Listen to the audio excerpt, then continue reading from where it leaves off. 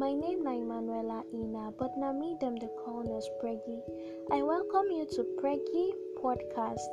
For today matter, I go to talk about cesarean section, what they call CS, and why it dey important. May you agree, may dem do you cesarean section for woman wey carry belle, wey go hospital, wey dey talk say dem wan do one CS.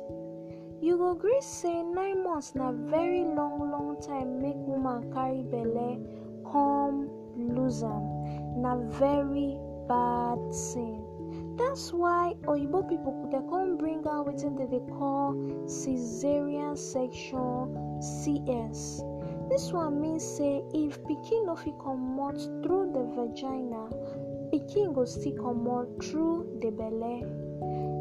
No be bad thing o say they do you CS, because e get some kind cases wey go happen for woman body for belle wey go require CS.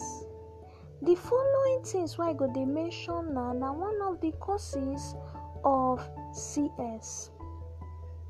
Number one be say pikin fit big sotey e no go fit pass through the pelvis, that's the ototonionio. Another one be say woman body fit too small to allow pikin pass through the ototonionio. Another one come be say the placenta come first wahala happen. Something like hypertension wey dey happen for belle, hypertension come do the woman, something come happen, the woman come enter seizure wey go dey shake, the woman go come dey shake somehow. Oyibo people dey call am pre-eclampsia.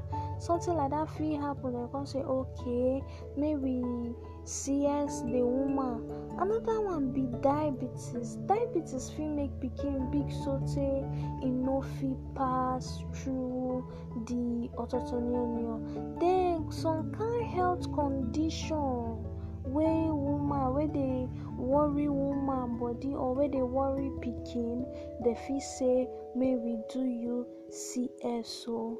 Another one come be say woman tire, they call am maternal exhaustion.